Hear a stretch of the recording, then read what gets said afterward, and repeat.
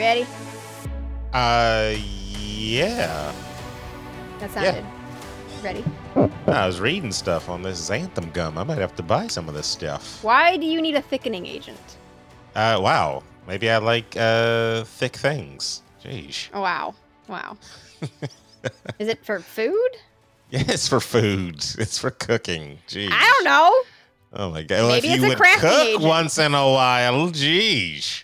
Wow. Should I cook? Yeah. Because I'm a woman? Yeah. Is that why? Yes. You know what? Why I Yes. should cook? Yep. We're going right into that. Yes. Sexism. The blatant Whatever. sexism. Boreal's Whatever. dead.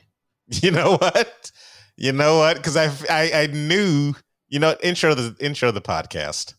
All right. How did you like the penultimate episode of the season? I did. There's a lot for you in this one. There's a lot for you. I did not like this. I will be honest. No, you loved it. It was perfect for you. No, I did not like this episode. We had the best Boreal fit. No, see, and you know what? I feel like the wardrobe knew that this was coming. First of all, let's go ahead and say I called it last episode. You did, and I'm mad. I'm so bummed. Called it. Can I tell you, from the moment in the first season when you decided you were obsessed with Boreal, I've been waiting for this. I kind of felt it. I've been waiting. I kind of felt you've been waiting for this one moment, but and I knew when you were like, oh, he's not in the book. I knew he wasn't that much of an important character, so they weren't going to transform him magically into something that's crazy. Important onto this next thing, but I kind of, I was able to stem the bleeding, unlike Will and his fingers, with this shocking information that would, just came through. And then again, like I said, I think wardrobe knew that he was going out, so they were like, let's look, throw they the were some real nice thing. cargo pants. No, it was shocking just to see him like that. Like, just for somebody that's dressed so well day after day, I was just looking at that like, what is this? What? You haven't seen it because you suck, but all I can think is the scene at the end of Harry Potter and the Goblet of Fire when it's Cedric Diggory's father, and he's just like, my boy! Look what they've done to my boy! Nah, yeah, I haven't seen that. So, no, okay, so I just lost my thought on the whole thing. It was bad. That's all I'm gonna say. It was a terrible situation. Oh, that's what it was. Never mind. You haven't seen Tenet yet, so never mind. I have not. Don't say anything. I'm gonna watch it this week because it comes out tomorrow. Oh, okay. I really want to know what you think. But anyway. Yes. Okay, so we'll get there. We'll get there in even more detail because we'll get there. But we start off. What was the name of this episode? Hold on. What was the name of this episode? It's called Malice.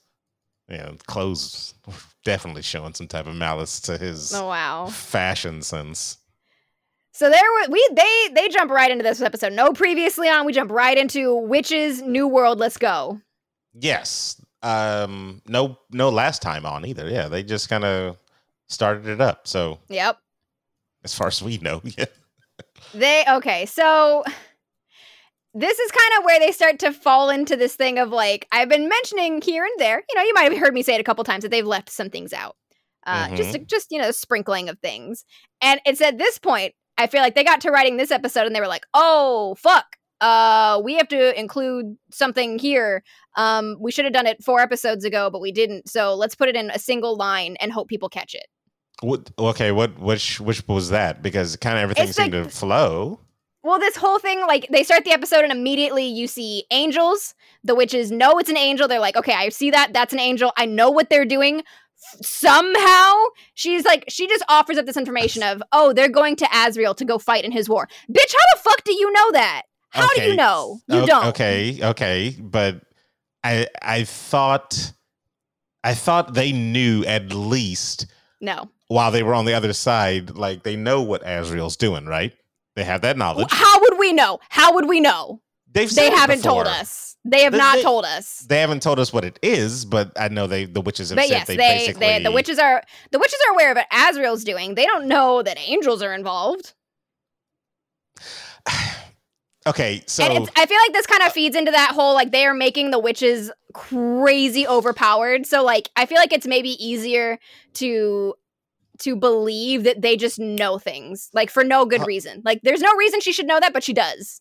Like okay, I accept that. But so to that point, to go back to your point, I would think if there's a major situation or a major thing that's happening, let's go with a war, and the witches know about the war, wouldn't they think of all the players that might be involved in this? No, not the angels. But okay, so like think about it in a real world sense. So like we're like, oh crap, Britain just went and attacked, so and so. What other players are involved or could be possibly involved, right? What? Okay, but it's like if somebody was like, "There's Britain," so I think Atlantis is going to be here, like this ancient fucking civilization that nobody has seen for 1,000 years. All right, because they haven't in their world, like they don't know. And like it's not unheard of. Like in the book, when they see the angels, it's weird for them because they're not expecting to see them. You don't just see angels in Lyra's world.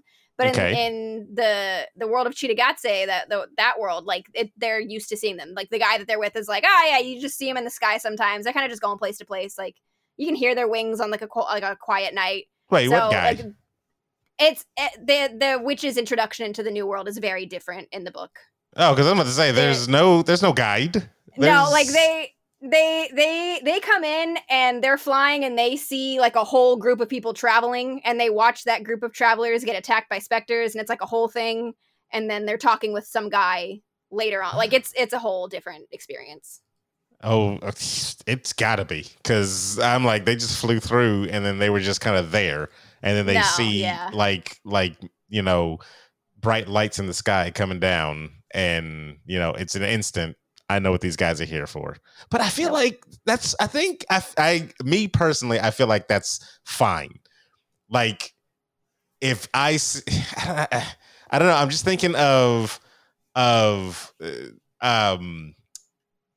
I read a lot of comic books, so it's a thing where if it was like a street level, if Daredevil literally saw like the Nova Corps coming down, he'd be like, oh, well, I know what that's kind of about, even though the Nova Corps isn't like really present in his world. But what if he didn't know what the Nova Corps was?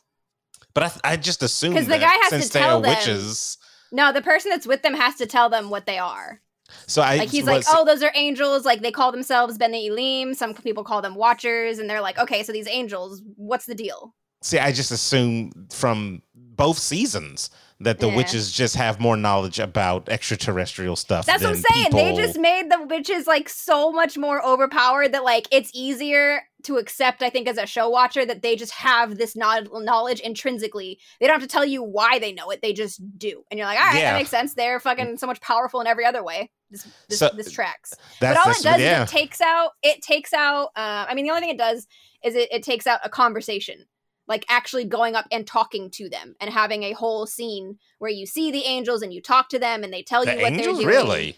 Yeah, like Ruta Scotty flies up to them and has a whole like, what are you? Where are you going? What's going on? And they tell her, they're like, we're following, some call that we heard from some person. And she goes, Azrael? And he goes, it might be, I don't know. And then she's like, well, you're going to take me with you. And he goes, okay, you child. Wow, they are. She is to him. She's to like, compare to the angels. Yeah, yes. So she's because it mentions it's like she's 416 years old, but she has no concept of how young she is to them, or how the fact that like they appear humanoid, like they look humanoid in shape to her because that's what her brain expects them to be. But like if she saw them in their true form, they would look more like architecture than organisms. Oh, they're Galactus. Nice. Yes. But like there's like a whole like it's like a whole introduction into the angels very quickly. And then they're just like they kind of threw all that aside and were like, all right, she's got 2 lines to explain what's going on, and then she's gone. I was like, okay. Can they even keep up with them? Are they like flight wise? Yes. Okay. The witches have no problem flying with angels. I'm just saying, kind of seem but like it does track. I mean, the end result tracks of Ruta Scotty flying off with them, like that, stays the same. And that's but yeah. So like I will tell you, we're at by the end of this episode, we are 8 pages from the end of the book. we're at page 312 is the last thing that happens book-wise, timeline-wise. This happens on like page 140, so they're about 150 pages late on this. But they've skipped some stuff, correct? They have skipped some stuff. Okay, because I'm like an 8-page last episode is kind of strange. Yeah, no, there's a bunch of stuff they have to shove into the last episode. They've jumped around a lot. Like, I mean, some of the passages I was reading before we started, where it was all brand new stuff or stuff from this episode, and then the next page it was like, oh, Mary's talking to the computer, which happened like an episode and a half ago. Now they're jumping all over the place. Okay, all right.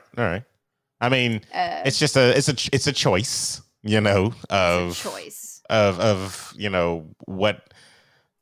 I don't know, like what order things go in for the director or the whoever's writing it. I don't know why you would change the the events, the time of the events and stuff like that. But okay, that's what I'm saying. Like I feel like it was stuff that they were like, this is a small enough scene, like this, talking to angels. This is like a 5-minute scene, maybe. This is small enough we can kind of put it off for another episode. We put it off for another episode, and then you put it off for 4 episodes. And you're like, oh fuck, we don't have time for this anymore. Give her one line. I guess, okay. I don't know. But it is good to hear, like, at least that if you're not a book reader, it doesn't phase you at all. Like, it didn't track that was maybe rushed. Huh. Okay. So, Will's got an infection. His fingers are black. So, well, I don't understand why they never just decided to go take him to an actual doctor. Where? Back in their regular world. How are you going to explain that? Your fingers were cut. A doctor will at least get it to a point where it's fine for the time being, and then so you just slice your way out of there. 2 12-year-old children walk into a hospital, and right, how does that go? How does that go? Because Will's biggest fear is the police. It's the authority figures in his world. Cool. So the last thing he's going to do is walk in with 2 sliced off fingers. You have a literal portal gun. Wow. Just get in, get that what you need, he does not yet and have a great out. handle on.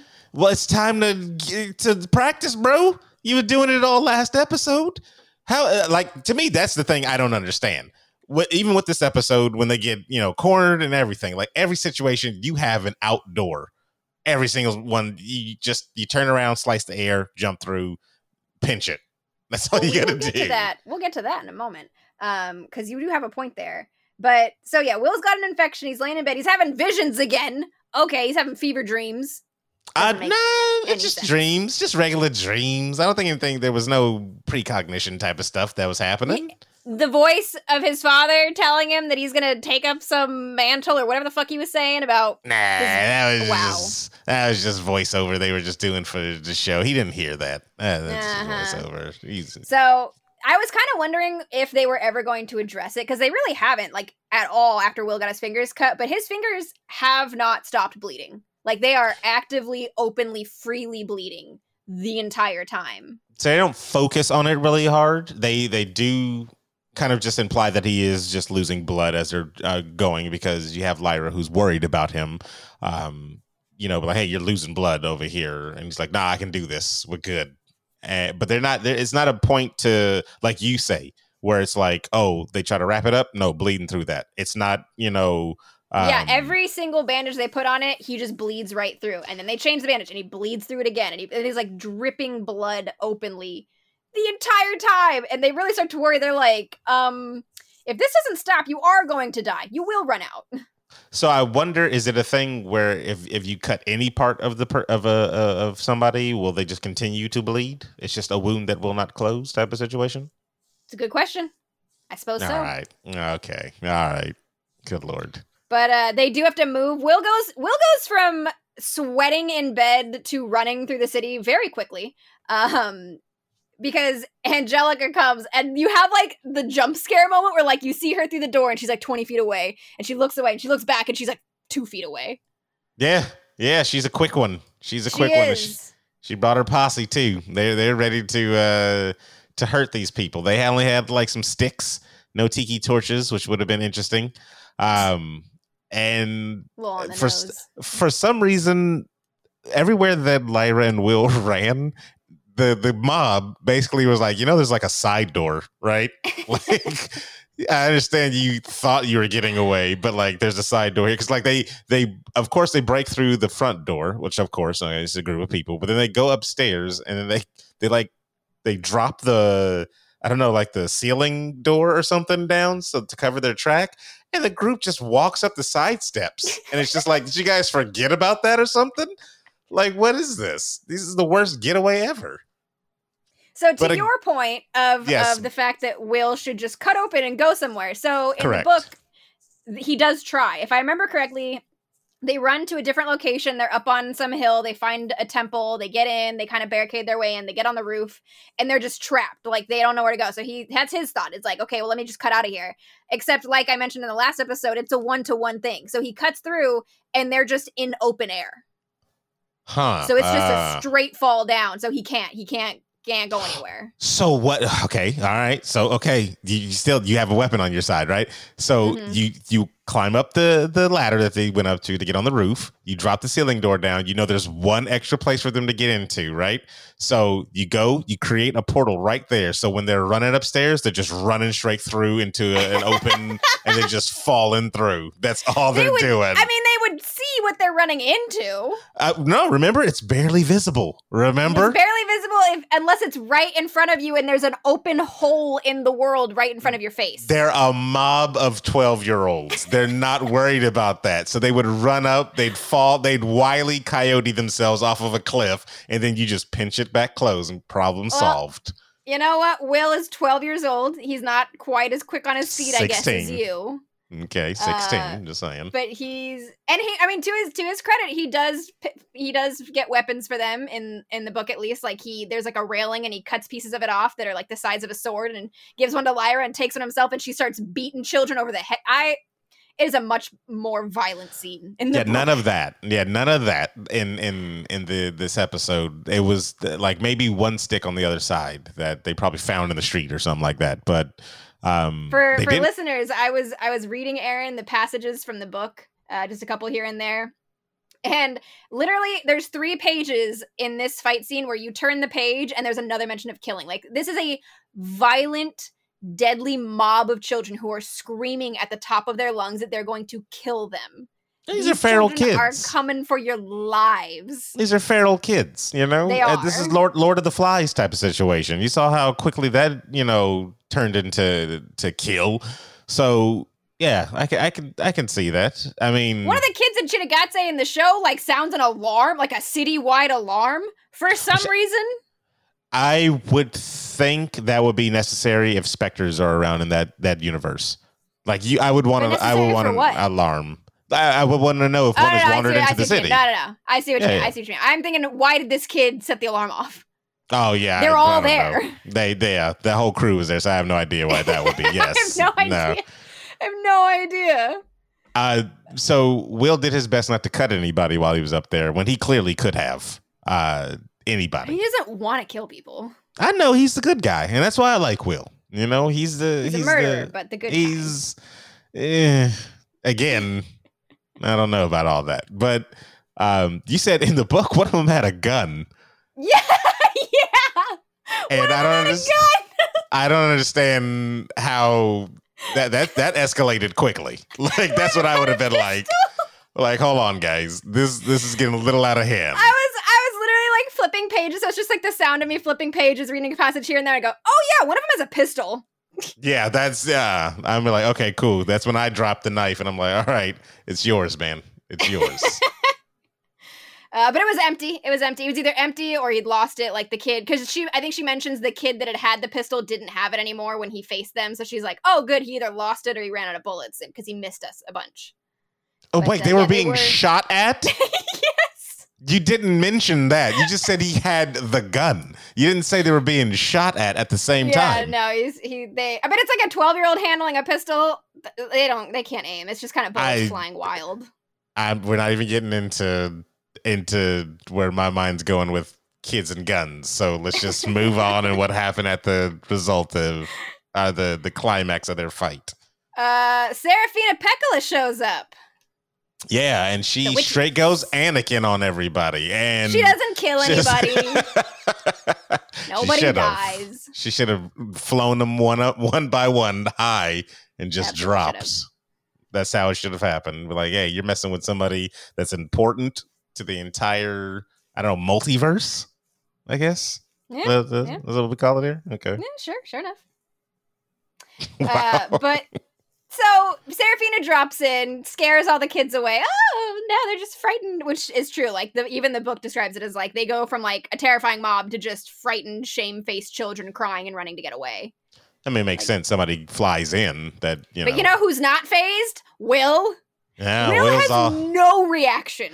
You know what? Because and I don't know if this is where because we were on, Discord together, and I don't know if this is where my sound went out, and maybe I did, but I'm like, what about it's just blood loss?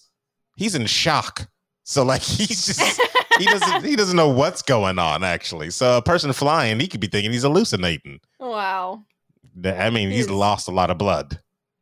So it didn't occur to me in this moment. It didn't occur until we kind of see Lyra and the witches later. Lyra's never met Serafina Pekkala in the show. She's never met a witch in the show. Did not remember that at all. I think she saw one though, right? At not up Bolvangar? close. They weren't chit-chatting.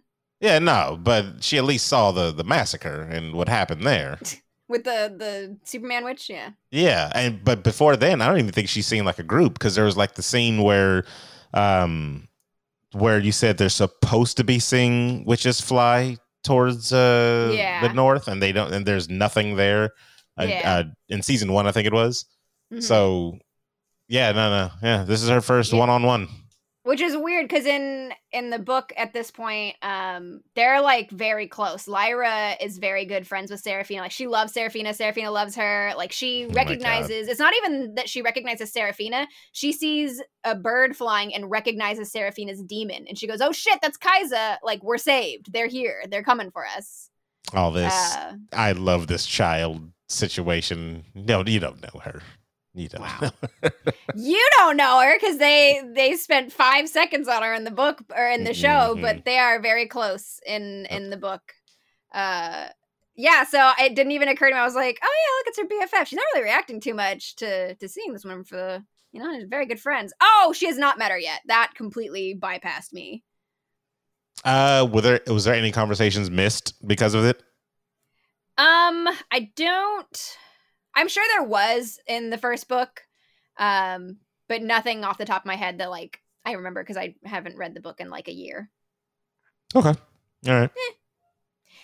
But they get him out of there, and we just cut to now they're back in the jungle. So they've left the city. They're in the jungle. They're sitting witches, Lyra and Will. That's what makes this next scene even weirder, because I didn't realize at the time we were watching this scene that Lyra didn't know Seraphina, because she has this whole thing where she's telling Will, tell them what the knife is, show them the knife, hands her the knife. Yeah.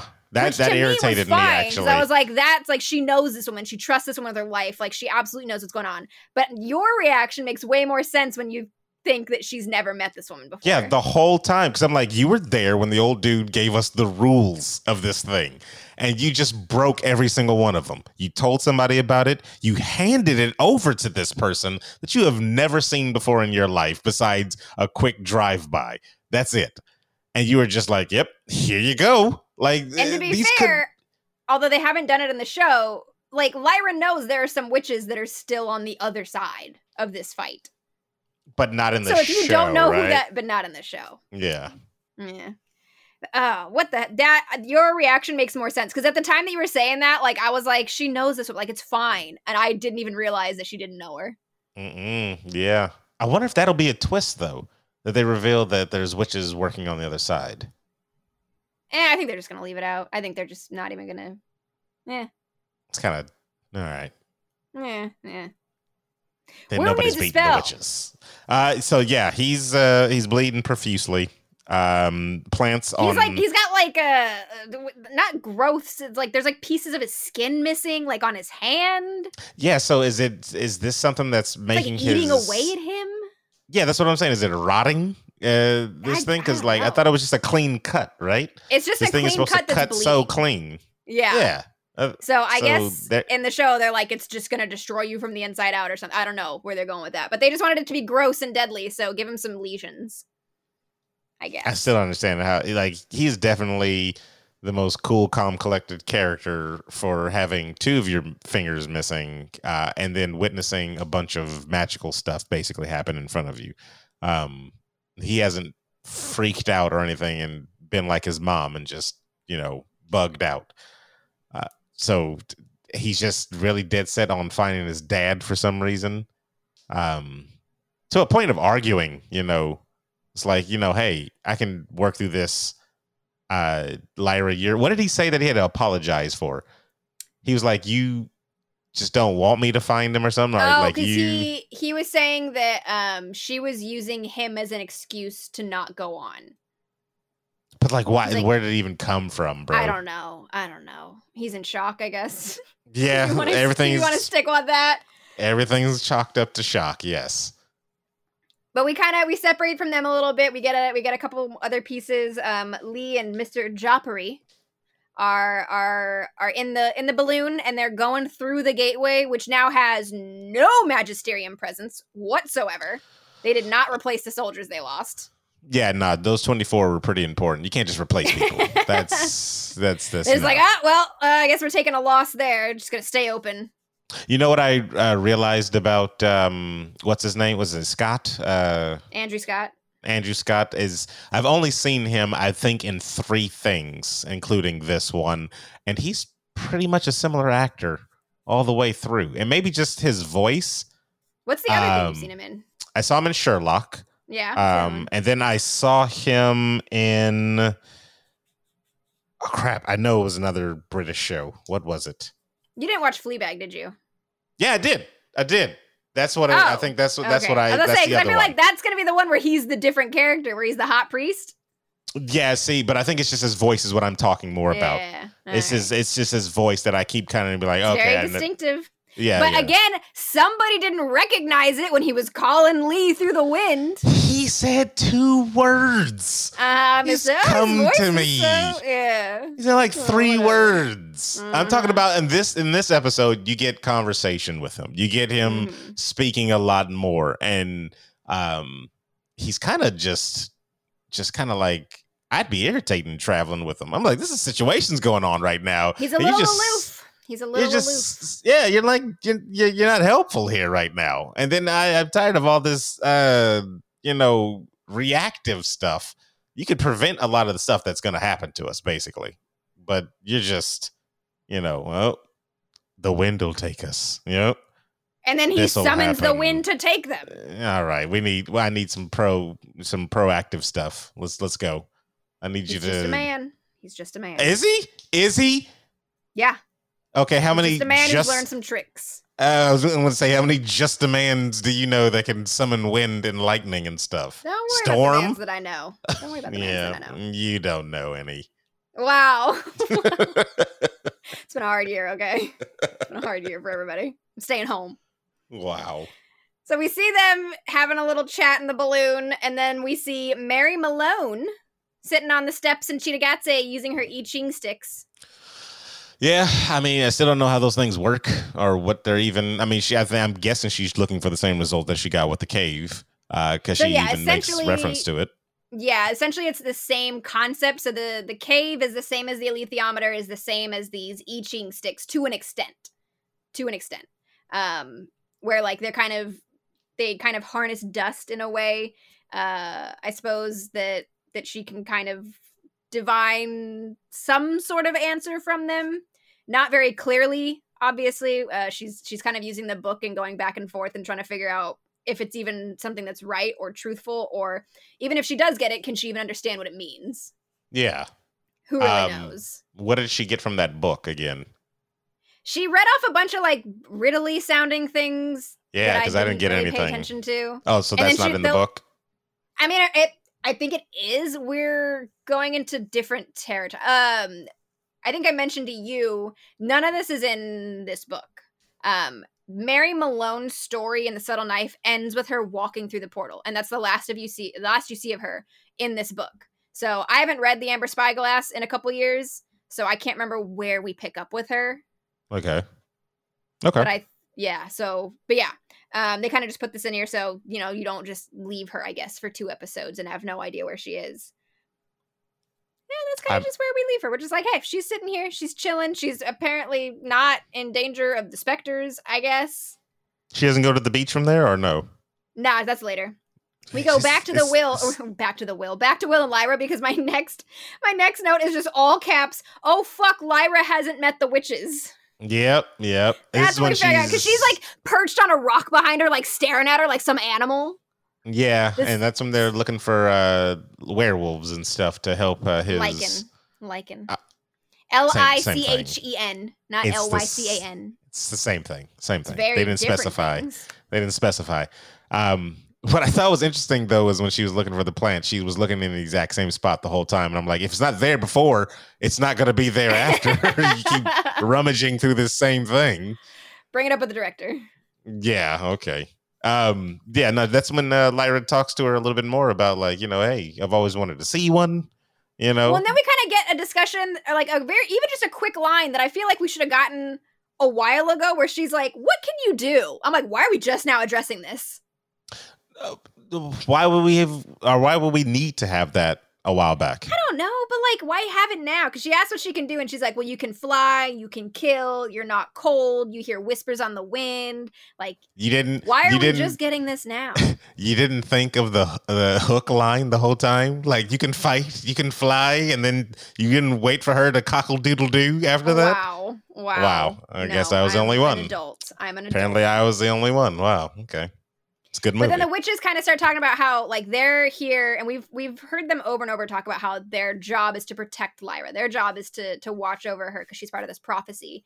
And Seraphina's talking about how, the best way they can protect her is to take her home.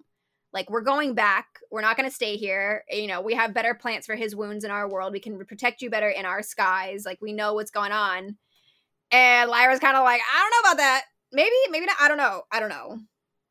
You know what's interesting? Because, everybody's like, oh, we got to protect this one or whatever. And I know the whole prophecy or whatever is like, we can't tell her, what she has to do or what she's going to do. Yeah, she can't know. Yeah. I'm waiting for that to come out. And I know it's going to be season 3 or whatever. Because I'm really like, why can't you just be like, hey, look, this is what's going to happen. 2 planets are going to collide. You're going to have the choice to save one or the other. That's what you got, And so I'm really waiting, because every time somebody's like, we have to protect you, my first inclination would be like, from what? Why am I so important? You have, let me know all this type of stuff. But of course, Lyra she's never curious about that whatsoever. So yeah, no, I'm really anxious to see what that is. Like, what is this thing that she couldn't have known? Who knows? And must do. Where are we switching next? Back to Mary. Now Mary's on the beach. Okay. The beach at Santa Monica at the end of Last of Us 2. Santa Barbara? Santa Monica? One of the Santas. Did you play the game? Jeez. Look, I have bad memories of that game. Clearly. We get to see an angel, though. We do get to see an angel for like a half a second. And I was excited because I thought they looked really cool. They just look like glimmers in the sun. Which is exactly what they're supposed to look like. It's exactly what they're because the way the angels are described in the book is like, it's kind of in a similar vein of how the windows into other worlds are described. Where like they're barely visible on a good day. They're kind of just in the light, like in daylight, they're almost impossible to see. Like it's kind of like if you shift your head a little bit, you can kind of catch the edges. But at night, they're a little clearer. They almost seem to be made up of light themselves, but it's really just like the outline of something. Like they're kind of glowing from within, but you can't see most of them. They're like paper thin, and then it's one of those things where like you read it and you're like, how the fuck are they going to do this in a visual medium? And you kind of just wonder. I like that. So it was pretty much what you imagined in your head from the book. I mean, yes, wow. Yes, it is. We are moving on. Yes, it is. But it's very similar to how they're described in the book, which is which I like. I'm curious to see how that progresses. Like, how is that form going to hold going forward? The visual effects were like a hit and miss on this one because I liked the effects on the angel in that one split-second scene, and I really liked the effects on the specters later on. But other than that, there was some rough green screens and some rough coloring in some of the scenes. Well, I feel like we're about to get more CG heavy going into next season. That's just me personally. Because if there's going to be a bunch of different type of characters and creatures that are introduced, they're going to meet up somehow.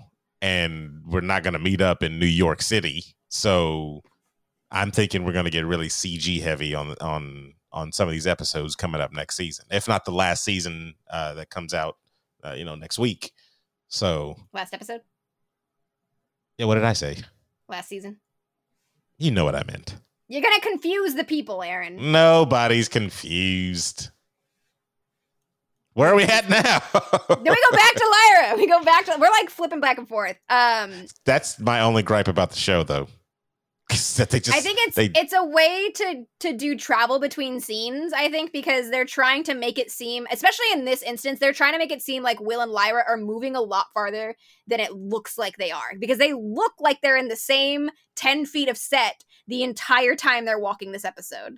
Are they supposed to be further? Because I got the impression that no, they just were kind of. I don't know, but they're walking through every single one of their scenes. Why are they not moving to a different set? Like, well, they even stopped. Remember? Once they stopped at one point, and then we pick up later. They're walking again. They pick up later. They're in the same set. I mean, budgets. Did you want your angel in this? Did you? I'm just saying. I think that's why I think that's what they're using the flip-flopping perspectives for. Is they can make it seem like more time has passed. Okay. So like they're not in the same spot. They've moved. Just don't think about the fact that it's just 5 feet from the set they were on. Before. So then, what is this one? Is this where they stopped? What discussion are we on now? They're chatting. It's where Will and Lyra have their little moment, and like he apologizes to her and he yells at her. But like she's clearly like scared of something, and she's kind of thinking like maybe the witches are right. Maybe we should go home. Like they can help you there. If that's what they think, then that's what I think. Which again is easier to swallow if you think that she's already really close with the witch and isn't meeting this one for the first time and just believing everything she says. Yeah, without her like previous connection or anything. Yeah, it's just kind of like. You really are just potty mouth giving up all this information and all this, you're really comfortable with somebody you don't know. Right. And I can see how as like a non-reader, like that would be very, very weird. And then like when she asks her, like, what's the alethiometer say of where Will's dad is? She just whips it out and starts reading it. It's like, really? These were things that were like, you're very secretive of from a lot of people and you just don't know this person, but all of a sudden, yeah. She has like a super quick throwaway line right when Will asks her the same question of like, I'm not telling this woman anything. Or she's like, if you trust me, you trust them. Like the witches are trustworthy. Like we trust witches. Yeah, and that's it. And then they just move on. They're like, oh, okay. Which again, makes sense if you think she knows this woman. So I didn't really question it at the time. That one line was going to be their explanation. So yeah, just got to take that and go with it. Yeah, she's kind of scared. She's thinking maybe they go back, but Will's just like, I need to find my father. Like, that's all that matters. So tell me where he is. And that's when she asks the alethiometer and they find out, like, he's in this world, which is not what they expected. They don't go with, how do they describe Will in the book? Like his physical appearance? Oh, he's like he's like a 12-year-old kid. I don't know. That is not a physical experience. I mean, he's just like an average, like pale 12-year-old kid. I've seen 6 foot 12-year-old kids, and I've seen 4 foot 12-year-old kids. He's a little bit taller than Lyra, but he doesn't like tower over her. Well, no, I meant like, did they go into race or anything like that?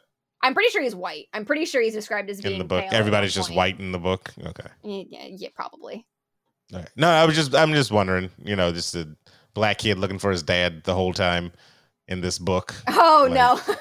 No. I'm like, okay, this is where we're going. I can't remember how he's described, but I know, because the only one that I know is Boreal's white in the book. I mean, upgrade. 60s white man. The show is definitely an upgrade from book Boreal. We'll get to that later, you know what? Though. I was gonna say that's where we go next, but it's not. We have a quick little aside. Back to Mr. Joppery And that's when they have their little witty of Lee's asking the same thing you are. He's like, I've heard a lot about shamans. Mm-hmm. You know, all the things you could do. You can't do shit. What the fuck? Why are you not helping? You know, you should be able to fly. And then he kind of has much. his little... Well, and he's not wrong, though, because he says, you know, he's like, I can fly. I needed to fly. I summoned you. And here I am flying. Look at that. No. Not the same thing. I've seen witches. They fly, bro. If I, you know, that's not a thing like, I can fly. Are different. No. Okay, and his poor accent, Texan accent, should just be thrown away. It's gone. Yeah, it's gone. You should be offended as a pseudo Texan. As a Texan, I don't claim Texas. Pseudo Texan. I don't claim Texas. You know. You have more of a tie to Texas than I do. You should be ashamed. My family, I'm a Californian. My family, okay, is from Texas. So I've heard the accent. Wow. His accent is not the good one. That's what it is. But he's not wrong, I feel. Yeah. Because I mean, the dude is like, you know, if you were as powerful as somebody like the witches, then I'd be like, you know, we're getting things done. But, you know, hey, let me make some coffee. Oh, I got matches. Cool, shaman dude. I could have brought matches. Like, but you didn't. But I'm just saying, anything that you've done, I could have done, or a weather forecaster could have done. But did he ever pretend to be like some giant magical being? Like, yes, when you're talking about, I summoned you here. Here's your mother's ring. All this other stuff. All these magic tricks that you just pulled out of your pocket to make you seem like I'm from another world, and I came over here and found out that I have a second half that's a bird, and she's beautiful. Like, you speak like you are this big, powerful person. I feel like you're projecting your assumptions onto this man. He has never said. I've seen polar bears that could build armor. I've seen witches that could fly at the speed of light. So if you see things, you're magic. So if I hear about this group of people that are quote unquote shamans, and you got a hole in your head from whatever ritual is happening, and your demon can go far away from you. These are kind of things that are evidence towards, you might be something a little special, but no, But it's not his fault that he's not. Why are you mad at him for it? You made the assumption that he was. Should be. You should be. You have been speaking this whole time. You have been speaking this whole time like you were. You should. You have a problem with the man's diction. That's what it comes down to. You think he shouldn't sound so fancy? Don't then. Don't. Wow. Let your actions be. Let your actions be. You know, be the thing that sways me over to the side. Like, you know what? I need this guy on my squad. No, don't be all mystifiable and stuff like that. Oh, we need to say, you know what? Here's the other thing. Because the last episode, the ring bearer is somebody this and that. Not the ring bearer, the knife bearer. It switched hands. How do you know that though? How do you know that? Oh, do you have some abilities that I don't know about? Yeah. So everything leading up to this point has been like, I've got the juice. I'm an X-Men.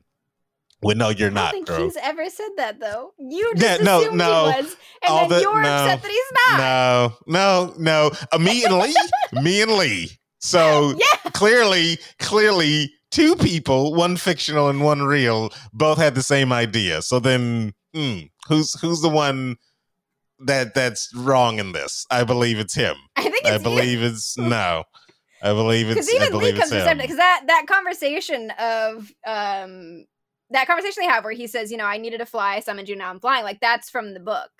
And Lee's kind of on the same, like, oh, well, all right. Maybe it's a bit of a letdown. He's gullible. Because Lee's gullible in that sense. Like, is he not?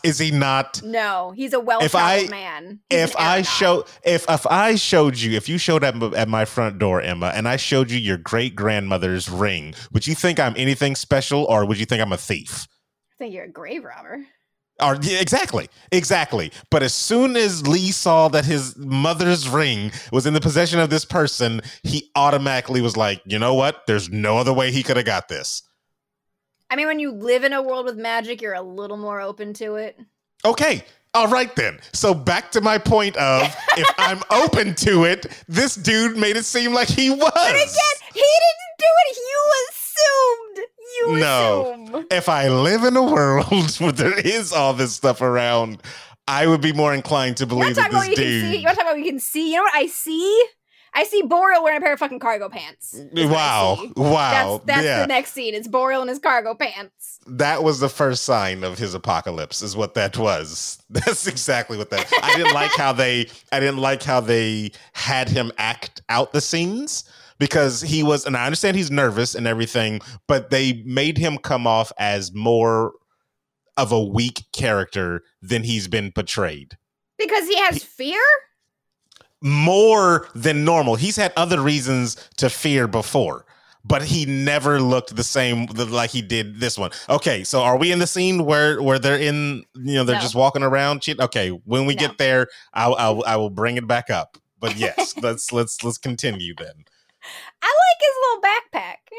Little backpack. Whatever. He was ready to go on an adventure. He had his cargo pants. He had all those pockets in his overshirt. Like, he too was many ready to pockets. Go. He had a bunch of. He had so many pockets. He overdressed for the occasion. That's what it was. You know what? He needed extra pockets because Mrs. Coulter got skinny jeans. She was pants. out looking like she was going into a 1920s like safari set or something. Right? Yeah, exactly. She looked good. And it wasn't even a thing like, oh, I'm dressed to explore. This was a fashion choice type of situation. He dressed like he was ready to build a adobe house or something like that in the middle of Arizona. So no, What scene are we on? Because it wasn't just them going through the portal. That was all tied in, right? No, they go through the portal and then we cut back to Mary. There's too many cuts in this thing, because I swear, if you cut out Mary and then merge the two parts together of them going through the portal and the situation that happens with them, or Mrs. Coulter, that's one scene right there. Look, we go from this scene with them going through the portal to Mary, back to Joffrey, back to Lyra. Yeah, before we ever get back to Boreal and then to the Magisterium, and we're still not back to them. Like, we got a ways to go. So what happened with Mrs. Mary and the kids? Yeah, it's where Mary's walking through Cittàgazze and Angelica and Paula in this, not Paolo, have their little weird conversation that they have. So here's the question, because it makes no sense to me. These kids clearly have lost their parents, most likely have been taken by the specters. Yes. They are orphans, and they seem to yearn for some type of parental guidance or some type of parental figure to be around them.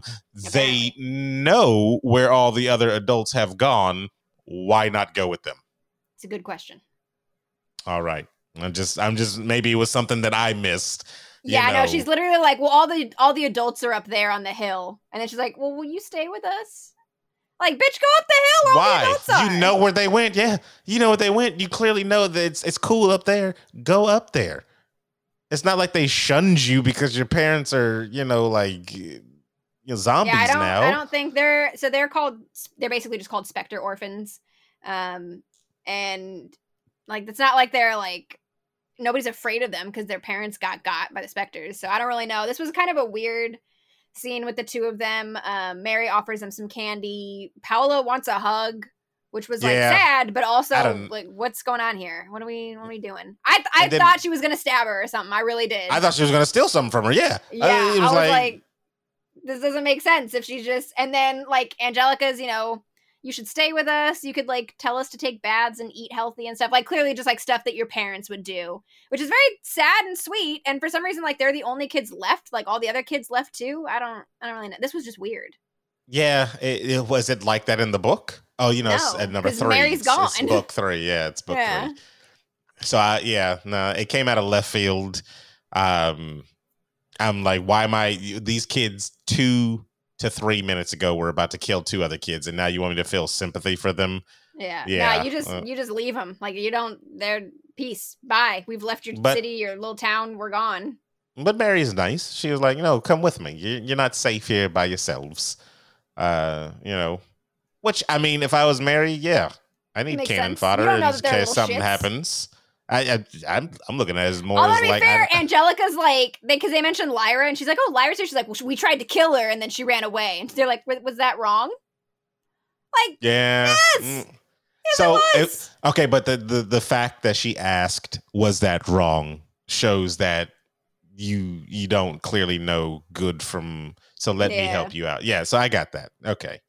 Yeah. That's Mary Malone's another in the will category of good. She's good people. I love Mary Malone. Yes. She's great. Dr. Mary Malone, don't you forget. Oh, what is she a doctor of again? Physics. Okay. I'm sorry, is that acceptable? Is that what if I had said something else? I was literally just gonna ask what I don't remember what she was a doctor of. That's all it was. I heard some judgment in that question. No, you heard a question in that question. You put some respect on her name, okay? Whatever. There's a quick moment where we jump back to Lee and Joffrey, or John Perry, whatever the fuck you want to call him, Grumman, whatever. We jump back to them, and you kind of have this moment of like he says that he feels closer to his family in this world than in any at any other point.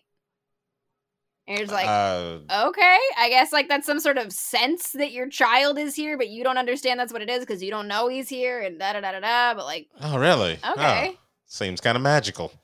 I don't know, man. I don't know. Really? Oh yeah, no, yeah. I bet you don't know. And then he magics up some fire. Pulls out a box of matches. Yeah. Magic. Stupidest thing, yeah. Magic.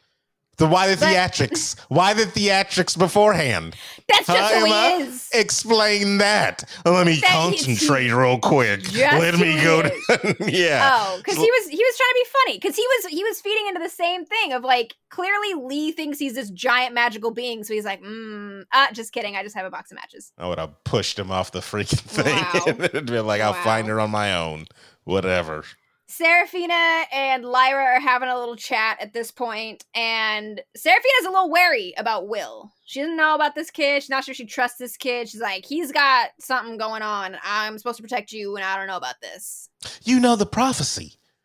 That was another thing that's confusing. You know the prophecy. You literally know it is a child, a little girl, and a little boy. She doesn't know he's a little boy. There are other little boys in the world.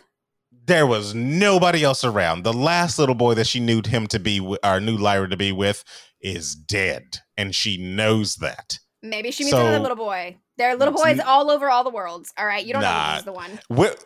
Okay. Let's not make her this naive. She just got into this new world. She saw the freaking angels in the sky, and she has the knowledge to know that they're going to Azriel to be on his side. So she knows stuff is about to go down. So this prophecy, whatever it is coming to its apex. Like we're coming to it. If I find Lyra at this moment and she is with a boy, I am instantly thinking that's the kid. That has got to be it. Like, who else? Oh, and he's got the subtle knife with him. Oh, clearly, all of this is coincidence. No, coincidence? Don't you coincidence this for this person that should be knowing more than the average Joe knows? Like, yeah, what are you? Why are you distrust of? You never know. Literally, he's a murderer. Maybe she senses he's a murderer. She literally gave him the knife back in like a show of confidence, because he's like, I'm not supposed to show you this thing, or you're not supposed to know about it. I'm not supposed to give it to anybody, from his demeanor. And then when Lyra gives it to him, she, expects it and then hands it back to Will. Like, here, she gave him a weapon, like, so you clearly trust him. You know of a prophecy. How about we put 2 and 2 together? How about we do that? Give us some time. Okay, all right. Maybe because I'm a viewer and I'm seeing it from the outside. No, doesn't even make sense, Aaron, because I don't know the story. I'm just putting 2 and 2 together. Just calling things. So whatever. Well, Lyra finally mentioned something about specters to her. I did not. Again, you assume at this point the witches know about the specters. No, they don't. The witches don't know about specters. Lyra finally is like, oh, by the way, there's a thing here that might kill you. Just FYI. Well, do yes, they do. They don't. No. I saw that, but I'm saying they don't have them in any other places that the witches have been, right? Correct. Okay, so there's not like a little forest of maybe a specter is there or something like that. Okay. 9. Right. So she very briefly is kind of like, oh, by the way, this thing might kill you. Let's go do the spell. And then they do their little spell on Will, which is much less dramatic than it is in the... It's a whole kit and caboodle in the book. It's a whole song and dance. Literally. It is a song. And I'm bummed we missed it. It's like leaving the Sorting Hat song out of the Harry Potter movies, but whatever. They're only in season 2. There's too many. That's not enough seasons to do a musical episode. So it's a witch's song, okay? I'm just saying. But yeah, so they do their spell on Will to try and clot his bleeding. And then Lyra curls up next to him, and then Pan curls up like right on his shoulder, and it's so cute. Yeah, literally, we both at the same time, but you didn't hear me say they're not gonna give him a pillow. I was like, he's just head on the ground. Very uncomfortable. Very uncomfortable. Yeah. And then Pan has that, like, his little sweet voice, and he just has that moment of, like, we feel safe here, don't we? Did he? He said that? Yeah, he did. I didn't hear Pan this whole episode. My heart broke. It was a very cute line. It's very sweet. Wow. It made me sad. But Fra Pavel, we kind of cut back to the Magisterium here. Fra Pavel, if you remember from the last episode, at the end of that weird ass meeting they had, the Cardinal asked him, like, tell me what the fuck Mrs. Coulter is looking for. Because, like, I don't know where the hell she went, and I would like to know. So he comes back, and he's taken the 96 days it takes for him to read his alethiometer, because he's stupid, and he's not Lyra. So he's come back with an answer, and he's very scared. He's afraid of what he's going to say. He's like, hey, this might be some heresy. I don't want you to get mad at me. Don't shoot the messenger, you know? Not my fault. But he tells, I'm just saying, he's very weird. He, like, touches his shoulder like he's been whipping himself or something, and it, like, whatever. He's probably been flogging himself. I'm not about it. But he says that Mrs. Coulter is looking for Lyra, and Lyra has gone to another world. Yes. And then you kind of get into the whole, like, oh, by the way, she also had me ask a question, which, why did you not tell the Cardinal that, like, right away? That seems like important information. Heresy, though. But why would you not tell him, like, hey, Mrs. Coulter asked me a question about her. I feel like you should know this. But she asked before he was Cardinal.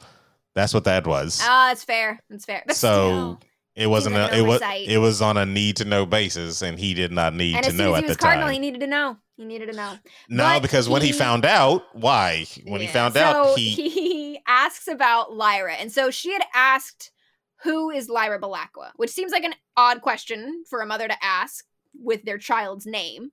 You know, not for that mother. Well, that's fair. But yeah, so he kind of gets very nervous about it, and the Cardinal's very impatient about it, just like spit it out. What the fuck are you trying to say? And he says, you know, if she's tempted by the serpent, it is likely that she will fall, and dust and sin will triumph. You know, she's gonna starts talking in all this fancy language, and then it cuts to black, and you don't know. So who knows? Whatever. Who knows? I don't know. I literally was speaking a little during that, but we got some connection issues. But they were like, you know, he was like, speak her name. What is her name? And stuff like that. And I said Eve is Lyra's, I guess, prophecy name. Eve as like Adam and Eve? Yep. And Will's clearly Adam. And it's just going to be gross because they're kids. Wow. So there you go. Why you got to make it like that? Stephen King made it like that. So okay, we don't talk about that man and his child orgy. There's things that you'll leave out of the adaptations for good reasons. Well, see, that's why I'm like, I don't know if this book ever goes that direction. No, I don't think Philip Pullman was doing cocaine when he wrote this. So no. You don't know what he was doing. He could have been shooting up heroin as far as you know. I don't think so. He's writing books about freaking witches and talking animals. He could have been on whatever type of drugs. You're on whatever type of drugs. Boreal looks better than ever, is my No, next he note. doesn't. No, he does not. He looks comfy. He looks casual. You know, he's out for a stroll. Casual Boreal. What a nice listeners, everything that she's saying, she's literally saying the opposite of how he was, from his clothing to his just general demeanor. like he's nervous. He's like, I don't like being around in this area because there are things here that could literally kill us, basically, you know. He's not wrong. And I don't know. I just didn't like this break under pressure for this character that seemed to always be under, you know, cool under pressure. I think all it goes to show is just how terrifying the specters are. Like, you have this character who has at every point been cool, calm, and collected, but these things, this is what rattles him. Yeah, but I mean, if he explained everybody's it, got something they're afraid of. I understand, but if he's like, you know, this thing has similar features or has a similar result as whenever you're cut, and Mrs. Coulter knows that's even bad. Like, why isn't she worried at all as well? Because she's crazy. Yeah, that is true. Because she is crazy, and she sees the world very differently than Boreal does. They are not equal. She sees everything very different. So where he sees something to fear, she sees something to control. Yeah, she is crazy. She's crazy. But they're walking through Chitagatse, and they find like a specter victim just kind of standing there staring, and she does her whole like boo. She tries to scare him. No reaction. It's very weird. And that's when he's like, you know, it's like being cut. And she's like, no. This. I've seen people be cut. I have been in the room. This is more than that. Something's going on here that's different. I don't know how she determined that, because it did look just like the same thing of being cut. I think because when you had people that were cut, and maybe it's that you see it more in the book, because when you have people that are cut, they can still function. Like, they still move around. They still can take orders to do things. You can still have them, you know, go here, do this, do that. Like, they're still walking around. Spectre victims are not. They are empty husks. They're nothing. Okay. Who will wither and die. So it's a different kind of. It's similar to intercision, as they call it, but just more. And she's kind of recognizing that. She's like, we can learn a little something from this. Crazy. But, yeah, a little bit. But they've used this as their transition for a little more passage of time at the Magisterium. They're in another creepy meeting with there was a fox demon, there was a squirrel demon. Yeah, they weren't really moving, but yes, but they were there. They were present. They were there. Yeah. But he says that, you know, whatever information he got from Frau Pavel was so bad. He says the Magisterium faces a threat so grave, we're completely changing directions. I have sent troops through the anomaly, ostensibly to find this little girl, apparently, because that's the only thing that changed, is that he now knows that Lyra's there. Yeah. Yeah, and that, you know, in the name of the authority, we will not wait. Like, he's got his whole spiel, his old kit and caboodle. Whatever he heard, he did not like. One person like speaks up the whole time, and just like, what's it like, yes, Cardinal or something like that, yeah, just out of nowhere. It's this whole thing. He's talking about how we just sent troops through, and he goes, "Yes, Cardinal," and then he looks at him like, "That wasn't a fucking question. Who asked you to speak?" You know what? I feel like that wasn't scripted, and they just left it in. I think that was one extra that was like, I'm gonna say something. I'm gonna be in this. If I'm not in this shot, method. Yeah, yes, Cardinal. They're all just like, what? Well, I guess we'll leave that in then. Whatever.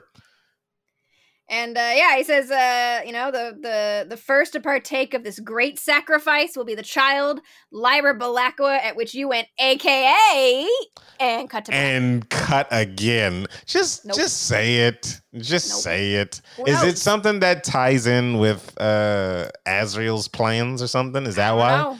Because they're going to wait till this. If they do not do his plans in the last episode, Emma, I will lay it out for you if it's not in that episode. Because if it's not in this episode, they're not going to do it. I will lay it out. You think they're not going to do it if they don't do it in the next episode? If you don't do, like, what is the point of waiting? No, it's been explained 17 times in the book. If you're not still, no, absolutely not. If they don't talk about it, I'll just tell you what it is. We'll walk. Okay, all right, okay. But so we cut back to Will and Lyra, or Will and Serafina, who are sitting and having a conversation. And I rewound this scene because I was like, surely I didn't hear that right, because they start off by saying the spell worked, and I went, excuse me, and I looked back again and it said, I still am not certain I heard it right. I'm like, did they really just say this? No, it didn't. But it did. No, it didn't. But it didn't. But he's still bleeding. It does not stop. But it did. No, but it did. That's how he gets to trust them because they fixed him. They didn't. Their spell did not work. This is stupid. So wait, how do they fix it in the book then? You just have to wait. Oh my! He would have died. You mean I have to wait another season or another book? He would have died.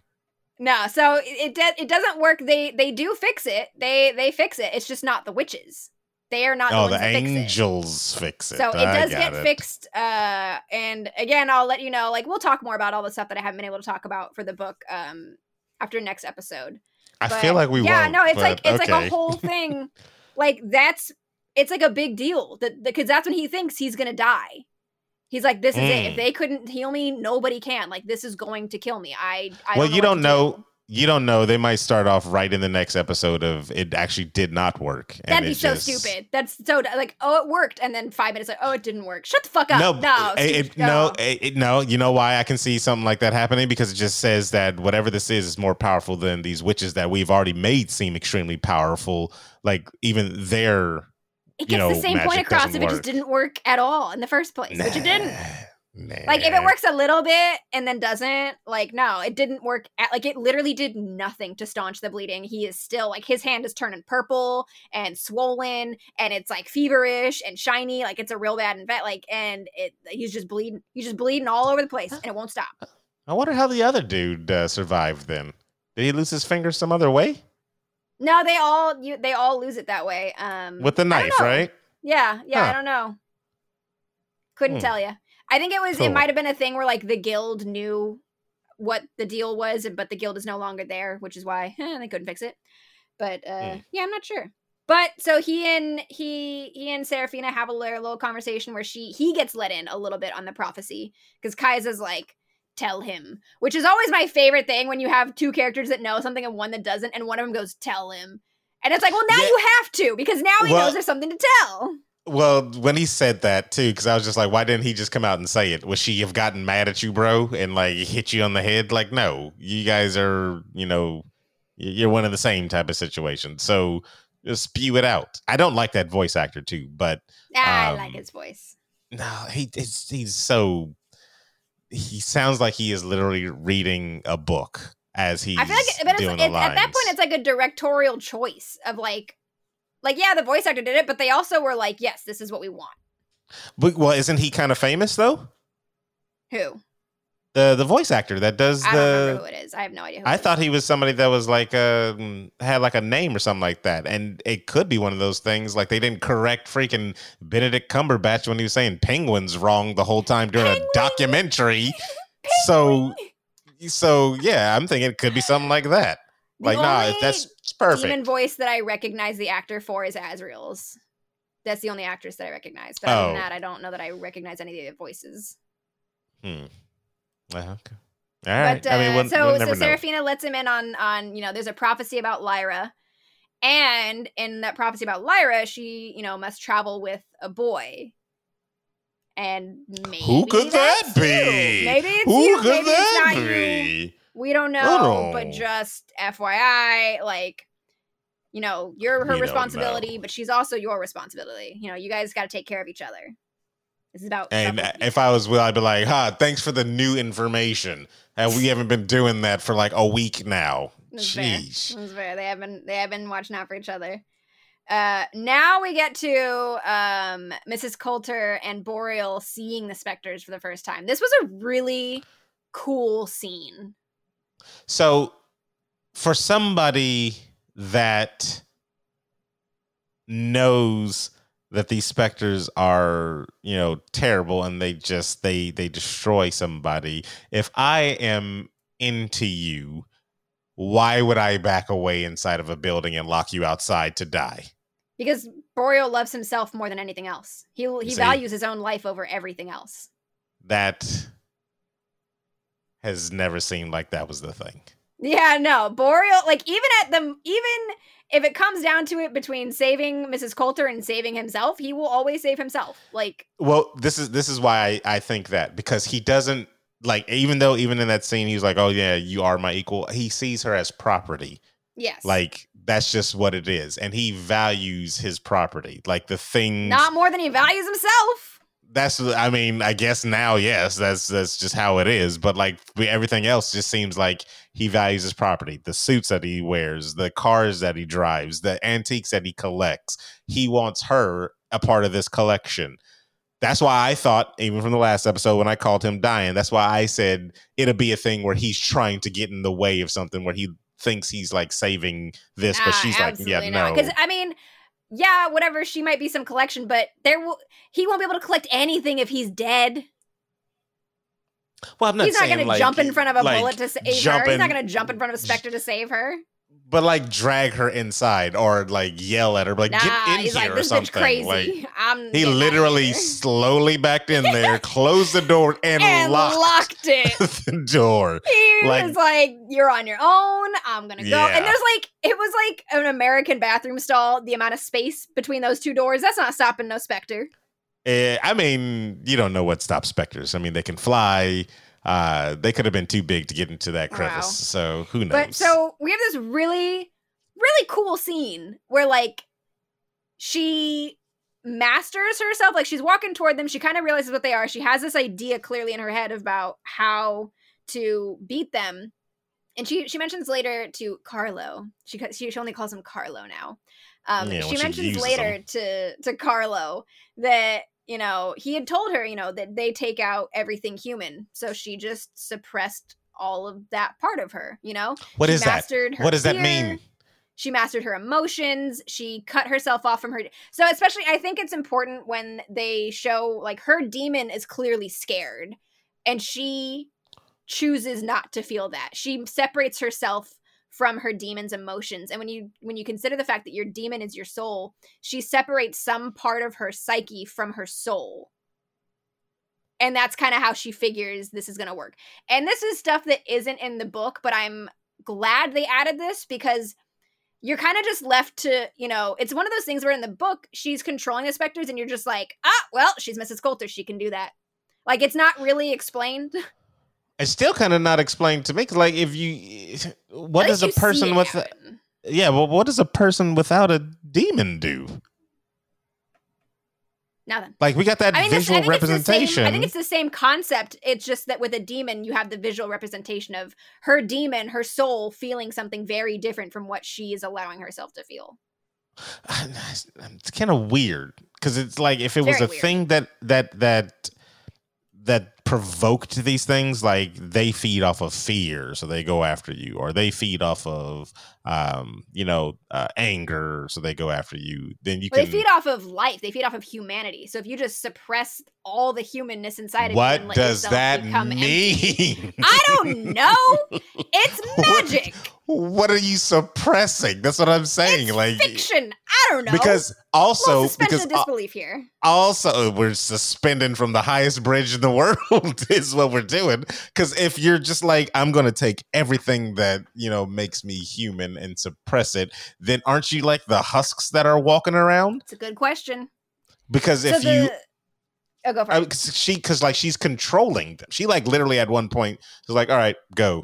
And then one just like bounces off. She reaches out to touch it and it recoils from her. Like the thing it feeds off of, the thing it wants isn't in her, so it doesn't want anything to do with her. I don't know. Wish I knew it that way. Okay. The way that it's done in the book, this is why I like it in the show, because the way that it's done in the book, and I think I read a little bit of that passage, is Carlo asks her, he's like, how did you do that? Like that shouldn't be possible. And the way that she talks about it is that, you know, well, you told me that what they wanted and what they valued was humanity, was life. And when you know what something wants, you can control it. So all I had to do was convince them that I could give, like, I was worth more to them as I am, and I could give them more of what they wanted if I was alive. So they can, you know, I can use them and they can use me. And that kind of opens up that question of how the fuck did you communicate with them? Yeah, unless it's like this psychic thing or something like that. Yeah, so I had no idea. So like, can they speak? Are you talking to them? I have no idea. And you're just kind of left to accept that like she is just that fucking good. Oh, you haven't watched Mandalorian. I'm behind. I'm behind. Oh my gosh, because there's a scene that's similar. Is it with the Force? It's just it literally just explains like a character is like, can you speak to this character? And then the other character is just like, in a way. And that's just left like that. So that's basically the same thing. So they're using the Force here. All right, cool. So cool of her like walking up the alley and they're all around and like it was so cool. It was so cool. She's terrible. She's a bad person, but she's so cool. I still don't get her being a bad person, like, as at this point now, because like I said, she's still kind of just trying to find her, and I know she's different in the book, but like she's just trying to find her daughter and then what she perceives to be the best for her. But I don't see any ill intent so far. And again, she's a woman. Beat her daughter like the second she showed any sort of independence from her. I'm talking about as of now. Like, we're talking about like how this iteration of her now, and they're even. She beat her in the show. What are you talking about? When she beat her demon? When she set her monkey on Lyra's demon? Yeah, I know. And I just said they're even because she just said pan on the monkey. It is not even when a child hits their parent versus when a parent hits their child. That isn't her child. You are a monster. You're a monster. Eye for an eye. They're on square ground. No, they're not. Lyra is a child. They are on square ground. She is almost of age. She's so terrible. So from I'll just say that I haven't seen any ill intent. To me, she's a woman that has a new perspective on life because she knows now that there are statuses in life that she can attain that were suppressed from her original life. This is exactly what I mean. And I said it last season and I've said it this season about the show working to make her more likable and the fact that it changes the way you perceive her. True. Yeah, I mean, true. Hate it. But I understand her ambition now, I'm saying at least, as a person that didn't really learn about the opportunities of like further education until almost the end of high school education, you really get a different look. Like, it reminded me that last episode when she's talking with, or maybe the episode before that when she's talking with Mary Malone, and we did that thing, and remember I was like, this is huge for her, because it reminded me of myself when I was in I was at least 5 years out of high school, and I was helping somebody with a college paper, and she was asking me questions, and she was like, all right, when was the first time college was introduced into your life? And when I really thought about it, I was like, it wasn't until I was about to graduate high school. Like, and then I remember the girl being like, really? Like, we were, taught about the different type of schools and everything like that from like junior high and stuff. And I'm like, no, at our schools, we never got any type of further education outside of you go to high school and that's it. So like with her character, there was always a ceiling, because of her environment, because of the magisterium, because she's a woman, So I understand her ambitions now as a character, because this whole new world is open. This whole new universe is open to her. So that's all so I'm not saying that she's a good guy now. I'm just saying I understand. I'm telling you, they're making her more likable for the show, and I don't like it. For exactly this reason. So you feel like I should dislike this character or dislike her more? Or like her for like different reasons. Like, again, like Mrs. Coulter in the book is that character that you love to hate. Like, she's a bad person. She has very few redeeming qualities. Like, you understand certain things about her life. Like, they go more into what happened with her and Azriel when they, had their affair, and her husband. And they go, she talks about not being able to, retain certain things because she's a woman, having to act a certain way because she's a woman around a bunch of men. But, like, you still recognize that she's a bad person. She also happens to live in a bad system. I don't know. Maybe the villains that I quote unquote love to hate are very either one, you understand their motivations, or two, their personalities are so overt that you're like, oh, I like this guy or I like this girl. Like, that's her. Yeah, she's very overtly like crazy. Her craziness. Once you get beneath the mask. This whole suicidal craziness is not a. It's not again, more things that you're like, why are they doing this? Because you harken back to that weird scene in season 1 where she's about to jump off a building, and you're like, why? Is it to make me feel sympathy for her? Are all the scenes where she's hurting herself? Because she does it again in this one. So she does, and I am not going to sympathize with her for that. I'm just not. Wow. The monkey even sympathized with her for that. He did. But yeah, so they have that scene, which is very cool. Ruth Wilson she's so good. She's so good in this role. I love it so much. Yeah, you gotta watch Luther. I know it's been on my list. She might be the best part of the show, like performance wise. Hold on. Let's hold your horses, okay? Because we already know Mr. Cargo Pants. We are one episode. Mr. Cargo Pants. Let's go. Let's pull it back. And it was one episode. Iconic. No, many people are known for one moment. Iconic. To the end, he played the role, and even the last little bit. Because I know we cut away. Because I remember thinking like when they were like, "Oh, let's go celebrate after she controls the specters." I'm like, dude, you're not celebrating that. And then you said some things like, "Oh, well, they're not going to need them" or something like that. And I was the way that she's looking at him. She's not good. Yeah, I knew from the moment that she shot him down. Nobody switches and turns all of a sudden like, oh yeah, let me know. No, you don't. Not in that short period of time. So I was like, nah, they're gonna need their clothes. Go get your suit, bro. Go get you something else. Wow. And I was right. I was right. So where do we switch to? Well, during all of this, Mrs. Coulter's having her little powwow with the Spectres. Lee is flying overhead and sees all the Spectres converging on someone. Oh yeah, and I got real worried here because I was like, he's like, oh, we should land and help them. I was like, what are we doing? Because we've already had a weird scene with him and Mrs. Coulter in the prison, and I was like, are we going to continue? I was like so in my feels that we were about to have another conversion. Get another one.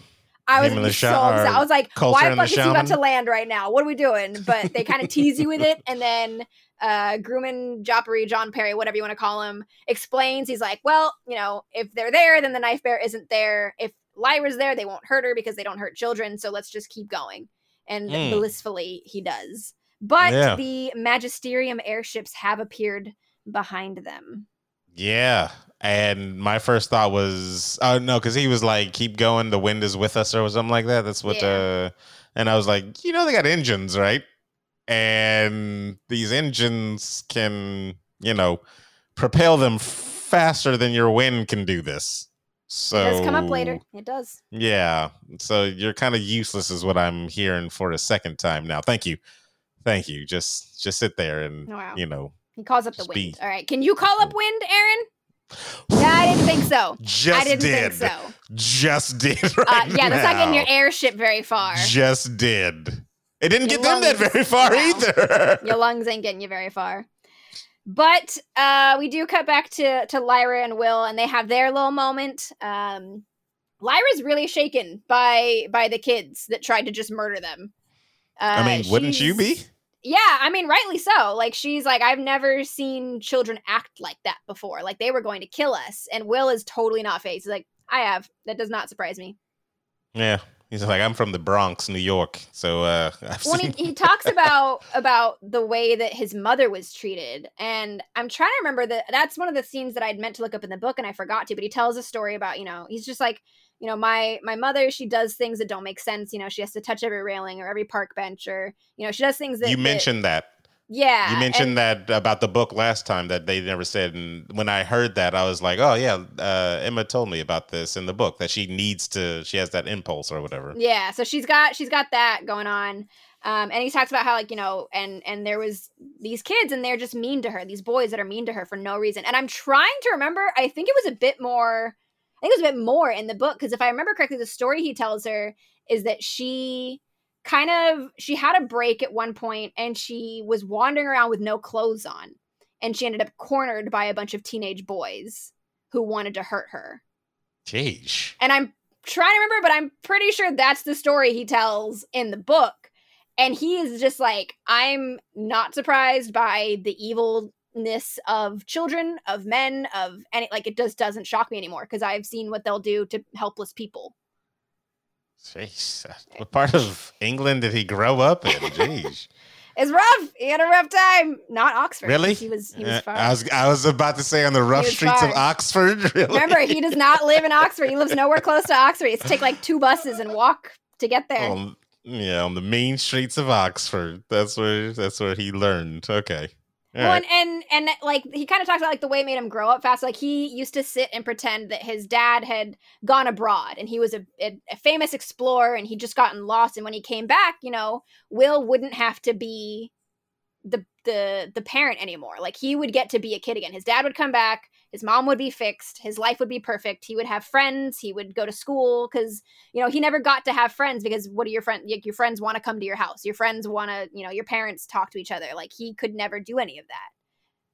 And at a certain point, he realized partially right? Yeah. Yeah. Okay. So at a certain point, he just realized it wasn't gonna happen. Yeah. But then Lyra hits him with the or she was like, he said he couldn't trust anybody or any of the kids or something. Mm-hmm. And then Lyra hits him with the until you met me. And then they're BFFs. And I was like, wow, Lyra. They're great. But then they kind of set off with the witches back down the same stretch of set they've been walking the entire episode. And then my next note is just all caps. She's about to poison him. Yeah, because they showed earlier. Oh no, they showed right during then, right when she smelled that. Picks up a bottle. Like that was earlier in the episode. She like picks up a little bottle, and then you guys really think nothing of it. No, I thought everything of it when she smelled it and got excited. Yeah. What do they say? Poison's a woman's weapon. I was wondering if you were going to say that. Yes, they do say that. So then, boom, it was there. I knew I didn't get my hopes up at all the whole time. Mm-hmm. They're drinking together. You know what should have set him off? She giggled. She was giggling. You should have immediately known she was about to murder you. But that's from a person that doesn't know this person that they're infatuated with. They're in love with the idea of this possession. And then I feel like even him saying we're equals is just let me say what I need to say. Exactly. Because that's what I think she needs to hear type of situation. Yep. To collect you. Exactly. So then they have their drink. My kisses him out of nowhere. Because he's I would like an equal to share it with, and that's you. And my note just says, "Aw, he's gonna die." Wow, you're terrible. So and then there's the poison. I saw that coming a mile away, and but what was good was how they zoomed in once Boreal is scratching at his throat a little bit. Trying. Yeah, I got a little something in my throat. Yeah. And is every poison scene the exact same way for every movie and every TV show? There's like a little, you got a little, like that should be the first inclination right there of like, oh, she poisoned me. You know what's funny though, is there's a point to that because there's things that you'll read of people who are choking, like choking on food in public in restaurants, and they won't ask for help immediately because they're embarrassed by it. Like they don't want to make a scene, so people will like try and cough a little bit, or they'll just like quickly try and figure out, and then it gets much worse because they didn't ask for help because they were embarrassed. There's probably a study for that too. Yeah, it's like a very real thing of just like, something's wrong, but let me just not show anything. I don't really want to make a big deal out of it. But he starts to die from this poison. And you see the snake as well start to, flip upside down and, die Which as well. I let you in on, but can we talk about how the show left out some little something that was going on with the demons? Basically a snake job from the monkey. Way the book talks about it's disgusting, and I'm glad they left it out. I didn't need to hear... I did not need to see or even hear about a monkey jerking a snake in any of this situation. So it wasn't necessary. Not had the pleasure of reading the books. I think you posed the question last season of like, where's the line with the demons? Like, what's going on with the demons when people are doing things? Well, this is a bit of an answer of what's going on with the demons when people are doing things. Disgusting. So if you'd like to read the book, it gets a little saucy. It's a little sensual with the demon and the snake, the monkey and the snake. No, it's very graphic. Like it's very graphic. I don't mean a little. A little bit. No, it's disturbing and it's disgusting, and nobody should have read that. And then when it dies, the monkey just flings it away. Ugh. It's definitely metaphorical. But Mrs. Coulter has her little villain speech as he leans back and kind of starts to realize, and she's like, "Your ambitions were small. I outgrew you. You are not important. I am not your equal because you will never be equal to me. You have never been equal to me. You're nothing. I used you, and now I don't need you anymore, and now I'm done with you. Please die." She didn't say the "please die" at the end there, but she would never say please. They zoom into Boreal's face, real tight shot. This is how you know he's an important character, and a single tear. Demi-Moore comes out of his eye as and he falls dies. on his cheek. It's I was like, that's a bit extra. You like this character a bit. That's a bit extra. So you know what? Boreal was always an extra man, and I love that this is the outfit he has to live in for eternity. In whatever plane he's gone to, he is cargo pants. My bad, cargo pants, Carlo. All right, for eternity. All right, that's the episode title. Cargo pants, Carlo. That's terrible. I swear to God, cargo pants, Carlo. That's terrible. At least they gave him the Shakespearean type of, zoom in to the face that you could tell this character was deeper than just, But I mean, he is again a victim of his surroundings. Hubris? Not really his hubris. Yeah. He only thought in the world that he never saw outside. Like I said, she's onto bigger dreams because now she can see, the sky. As opposed to, the ceiling. He was never like that, He was about collecting things and living comfortable. So, yeah, they were on two different things. And also, he wasn't insane. Of course, they're not equals. She's crazy. He could never keep up. He could never keep up. I don't know. See, you're taking it in the way as he's less. No, I think he is. I think no. He's much less. I think they're on the same plane, but she's to the far crazy side, and he's not even in the same universe. No, he could never handle her. Stop that right there. Never handle her. Stop that right now, because if she had never crossed over to any different dimension or anything like that, she still would have just been crazy old. I can be as high as I can here type of person. Her ambitions would have been stifled. Always. No, she wouldn't have. She would have been. You know nothing. She would have been satiated with what they gave her. She never was. She never ever was in her world. She didn't know anything. She didn't know anything. But she knew that she wanted more. She didn't know that she could. She didn't know how she could get it, but she knew she wanted it. She would have when they said, who was it? Was it the dude that's the cardinal right now, or was it Boreal? Somebody told her she would have looked better as cardinal, and she instantly shot that idea down. Because she knows it's not an attainable thing in her world. So even though she doesn't know, so that's why I'm saying ways to get power. Like I said, she didn't know anything. So she wouldn't have known any. She would have been like, "This is the height and this is the peak I can get. I've got the cardinal in my pocket because we've done some, behind the scenes dirty work. But if I can't get that role that's all powerful like that, then I don't know anything else." You're assuming she would stop there. You're assuming that her ambition ends there. She's got that thing where like. She gets what she wants, and then she realizes it's not enough, and you go for more and more and more, and it's never ever enough. What more could she have possibly even thought of attaining? That's what I'm saying. Like, Azrael is the person that's like, well, I'm doing whatever it is. So it basically would have been. Which is why he was the only person that she ever felt that she had any kind of equal footing on, because his ambitions were always just as big as hers were. So like I'm saying, so like if you took his character out, then what it would have been is just her ambitions to break the barrier and go to a different world type of situation. She would have figured something out.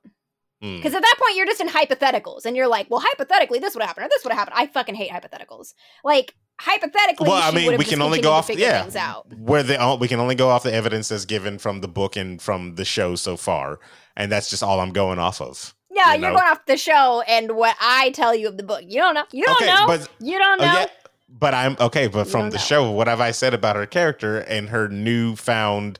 Oh, I've got all this new stuff that I can do. But if she didn't ever have that, then she's Coulter from the block. So she is. She still would have been, she always, even if you take away the fact that, like, yeah, she wouldn't have had another world to play in, but that doesn't mean that she would have stopped at any one point. She would have continued to rise. She just would have risen in her own world. I think, well, no, she wouldn't have risen in her own world because you got the magisterium that's, keeping her suppressed. She wouldn't have risen visibly or publicly, but she would have continued to rise and pass. She would always find more. That's just what she does. Okay, we're both going hypotheticals. Yeah. So we'll just only one of us has read the books, so fuck off. We'll continue on. But Lee and Joffrey are being gained on. Oh wow. They're getting chased. It's almost as if engines played a factor in this chase, and which again they both knew. Like he's clearly Joffrey is not. He's not concerned. Like, does he look scared to you? Does he look like this was a surprise to him? I would think somebody that doesn't have magic would be a little bit. And yet he's fine because he trusts Lee's skill. He's like, I can summon wind. Lee's skill had nothing to do with it. And he said, I can summon some wind. It'll help us both. But whatever. I can summon a storm. And Lee's like, I don't know about that. Like, I still have to fly. And he's like, nah, you got it. You're fine. So he summons a storm, strikes a Zeppelin down with lightning, brings out all the birds, strikes a Zeppelin down with birds. All right, he takes out 2 Zeppelins by himself. I'm calling bluff. I'm saying he saw some clouds in the sky, said go that direction. Wow. And we all know how summoned the storm, and then he summoned the bird. So we all know how animals about him not being magical. We all know how animals leave during storms. So right into their deaths. I'm sorry. Have you never heard of a bird hit an engine before in an airplane? I'm sorry. Have you heard of 1,000 birds hitting a plane? It's a Shitagatse. Different rules. We don't know here. We don't know. So yes. He summons them. He summons some birds. Okay. You even said yourself, you were like, oh, we're summoning birds now, was exactly what you said. So well, because it's like... Don't even try. Okay, so even if we take everything that I said away, you could have done this at any time, my guy, and you waited till this time? No, you didn't. No, you didn't. It was necessary. And still, what happens? He took out 2 Zeppelins. That's what happened. We're going down. Not yet. We're still. Not yet. Really? When did it cut? I jumped ahead. Oh, okay. I was about to say. Because we left out the part where Mrs. Coulter is just having a drink with a corpse. 4 bottles. She is 4 bottles deep with this man's dead body. And for you naysayers out there, well, he was drinking. No, he had a shot of poison and he died. She is 4 bottles deep. It was his second cup. Because she said, "Do you want more?" Because she said, "Do you want a refill?" And she refilled his glass. Okay. We'll even give him that. 2 cups. 2 cups out of 1 bottle. That's still 3 more on her. She earned it. Good for her. She earned it. She killed a man. Earned it. Yeah. Did you see Will knocking some back whenever he killed the guy? He's too young. No. Not allowed. Okay, he is a man. He is a man. He's 12. He's not. And then what happens with her? She has this like weird moment with the monkey, and she's like staring him down, and she puts her hand over the fire, which I'm so over. No, and then she just like stares him dead in the eyes, and she says, "Strength is salvation." Remember that. You know what? I feel like the monkey, because through 2 seasons so far, the monkey has not uttered one word, not said one thing, and I just wanted him in that instance to just be like, why am I here, dude? Like, just send me someplace else. Like, what do you want me around for? I'm getting hurt all the time. I'm put in dangerous situations. I'm frightened. What are we doing here? Why don't we go our separate ways? We clearly can. We clearly can go as far away as possible, So what am I doing here? Does he ever speak? Well, I mean, in 2 seasons he hasn't spoken, and in 2 books he hasn't spoken. So that is on par with the book. Okay, so it's a choice. Down. Then the balloon goes down. They get fucking sniped. Bullshit. From a Zeppelin to a balloon in the air in a storm. Fucking sniper hits the gas canister. Bullshit. And you find out it was Clint Barton the whole time on the Zeppelin, guys. I guess that's so. what it was. Actually, I was thinking about that. I was like, these are high winds, and this dude really is. Was he leading the shot? The bullet is gonna perfectly hit them or something. But it does. Moving target in a storm. I hate it. But yes, they go down, and that's it. Cut to black. Yeah. So that does not happen in the book. I'm trying to remember. They do crash. I'm trying to remember how. But yeah, they do crash. It's a similar thing of like he takes down 2 of them, and then they still go down, and there's a Zeppelin. So maybe they got hit with the earlier bullets that they were getting shot at. I think part of it might have also just been the storm. Oh, really? Oh, okay. The storm that happened. Which he also said. He said the same thing. It was like, hey, it'll affect them, but it'll affect us too. I took down 2 of them. First of all, with those Gatling guns that they were being shot at, they would have been ripped apart. Like a little bit. Yeah. And then why didn't they just aim at the balloon? He screams, he's like, get down, and they get down, and then the birds come out, and he's like, watching the birds. I was like, did we forget the get down part of this? They're still shooting at you. Yeah, but he's magic now, huh? Okay. All right. Your words, man. Whatever. Don't you switch it up now. We had this whole conversation about him and his inability to pull a rabbit out of a hat. Oh, Lee lands on purpose. Well, he crash lands, but he does it on purpose. He knows they're not going to get far enough away, and if they keep going, they will crash, so he puts it down. It's a hard landing. It's a crash landing, but he does it controlled. Ah, the old launch pad McQuack. Got it. The what? You disappoint me. You disappoint me. Let's move on. That's it. All we have left now is the season finale. That is it. So hopefully some big things get revealed. Yes. And I don't know. I'm telling you, I mean, I'm invested, but I'm telling you, it's lost a little of its luster. Yeah? Yeah. Why do you think that is? You know why. You know who's gone now. Wow. You know who's really? gone now. I thought you meant like as a whole, the season wasn't as good. No, it's just the style is gone from the show now. I will never see another pair of cargo pants like that. It's a bummer. I'm glad we will never see another pair of cargo pants like that. Pour one out for cargo pants, Carlo. That's terrible. She poured 4 of them out. Yeah, she did. Good for her. She earned it. It was a short season. These episodes seem to be shorter and shorter, I feel, though. Yeah, they're all the same. I think there's just more happening, and so they feel like they're passing quicker. So I mentioned the latest thing in the book, timeline-wise, the latest we've gone right now is Boreal dying. That is about 8 pages from the end of the book. That's what we got left. So, but they've left out some big stuff that's like hundreds of pages back that we're going to have to go back and address. Like scenes, like they left out scenes that are okay. Yeah, there's a couple big scenes that they still have to do, that have been kind of pushed and are now going to have to come to a head. And then just like some bits of information that should probably get sprinkled in, and I'm curious to see how they're going to do that. And then there's the stuff that they've added, all the Magisterium stuff. They're going to have to do something with that. Clearly they're not. I don't know where they're going to go with Mary Malone here. They might just go into her season 3 storyline or her book 3. They're kind of lead us into that. You know what? I can see where they're going to go with her. I think I can see, because they're going to fill in the blanks between where she ends in book 2 and where she starts in book 3. And that actually makes a lot of sense to do, because it kind of just is like, she pops up in the 3rd book, and then they're like, this is what's happened, and this is where she is now. Okay, go. So they're kind of just going to fill in that blank, I think, which makes sense. I'm actually down for that. So they have to do that stuff with Mary. They'll have to finish up with the Magisterium.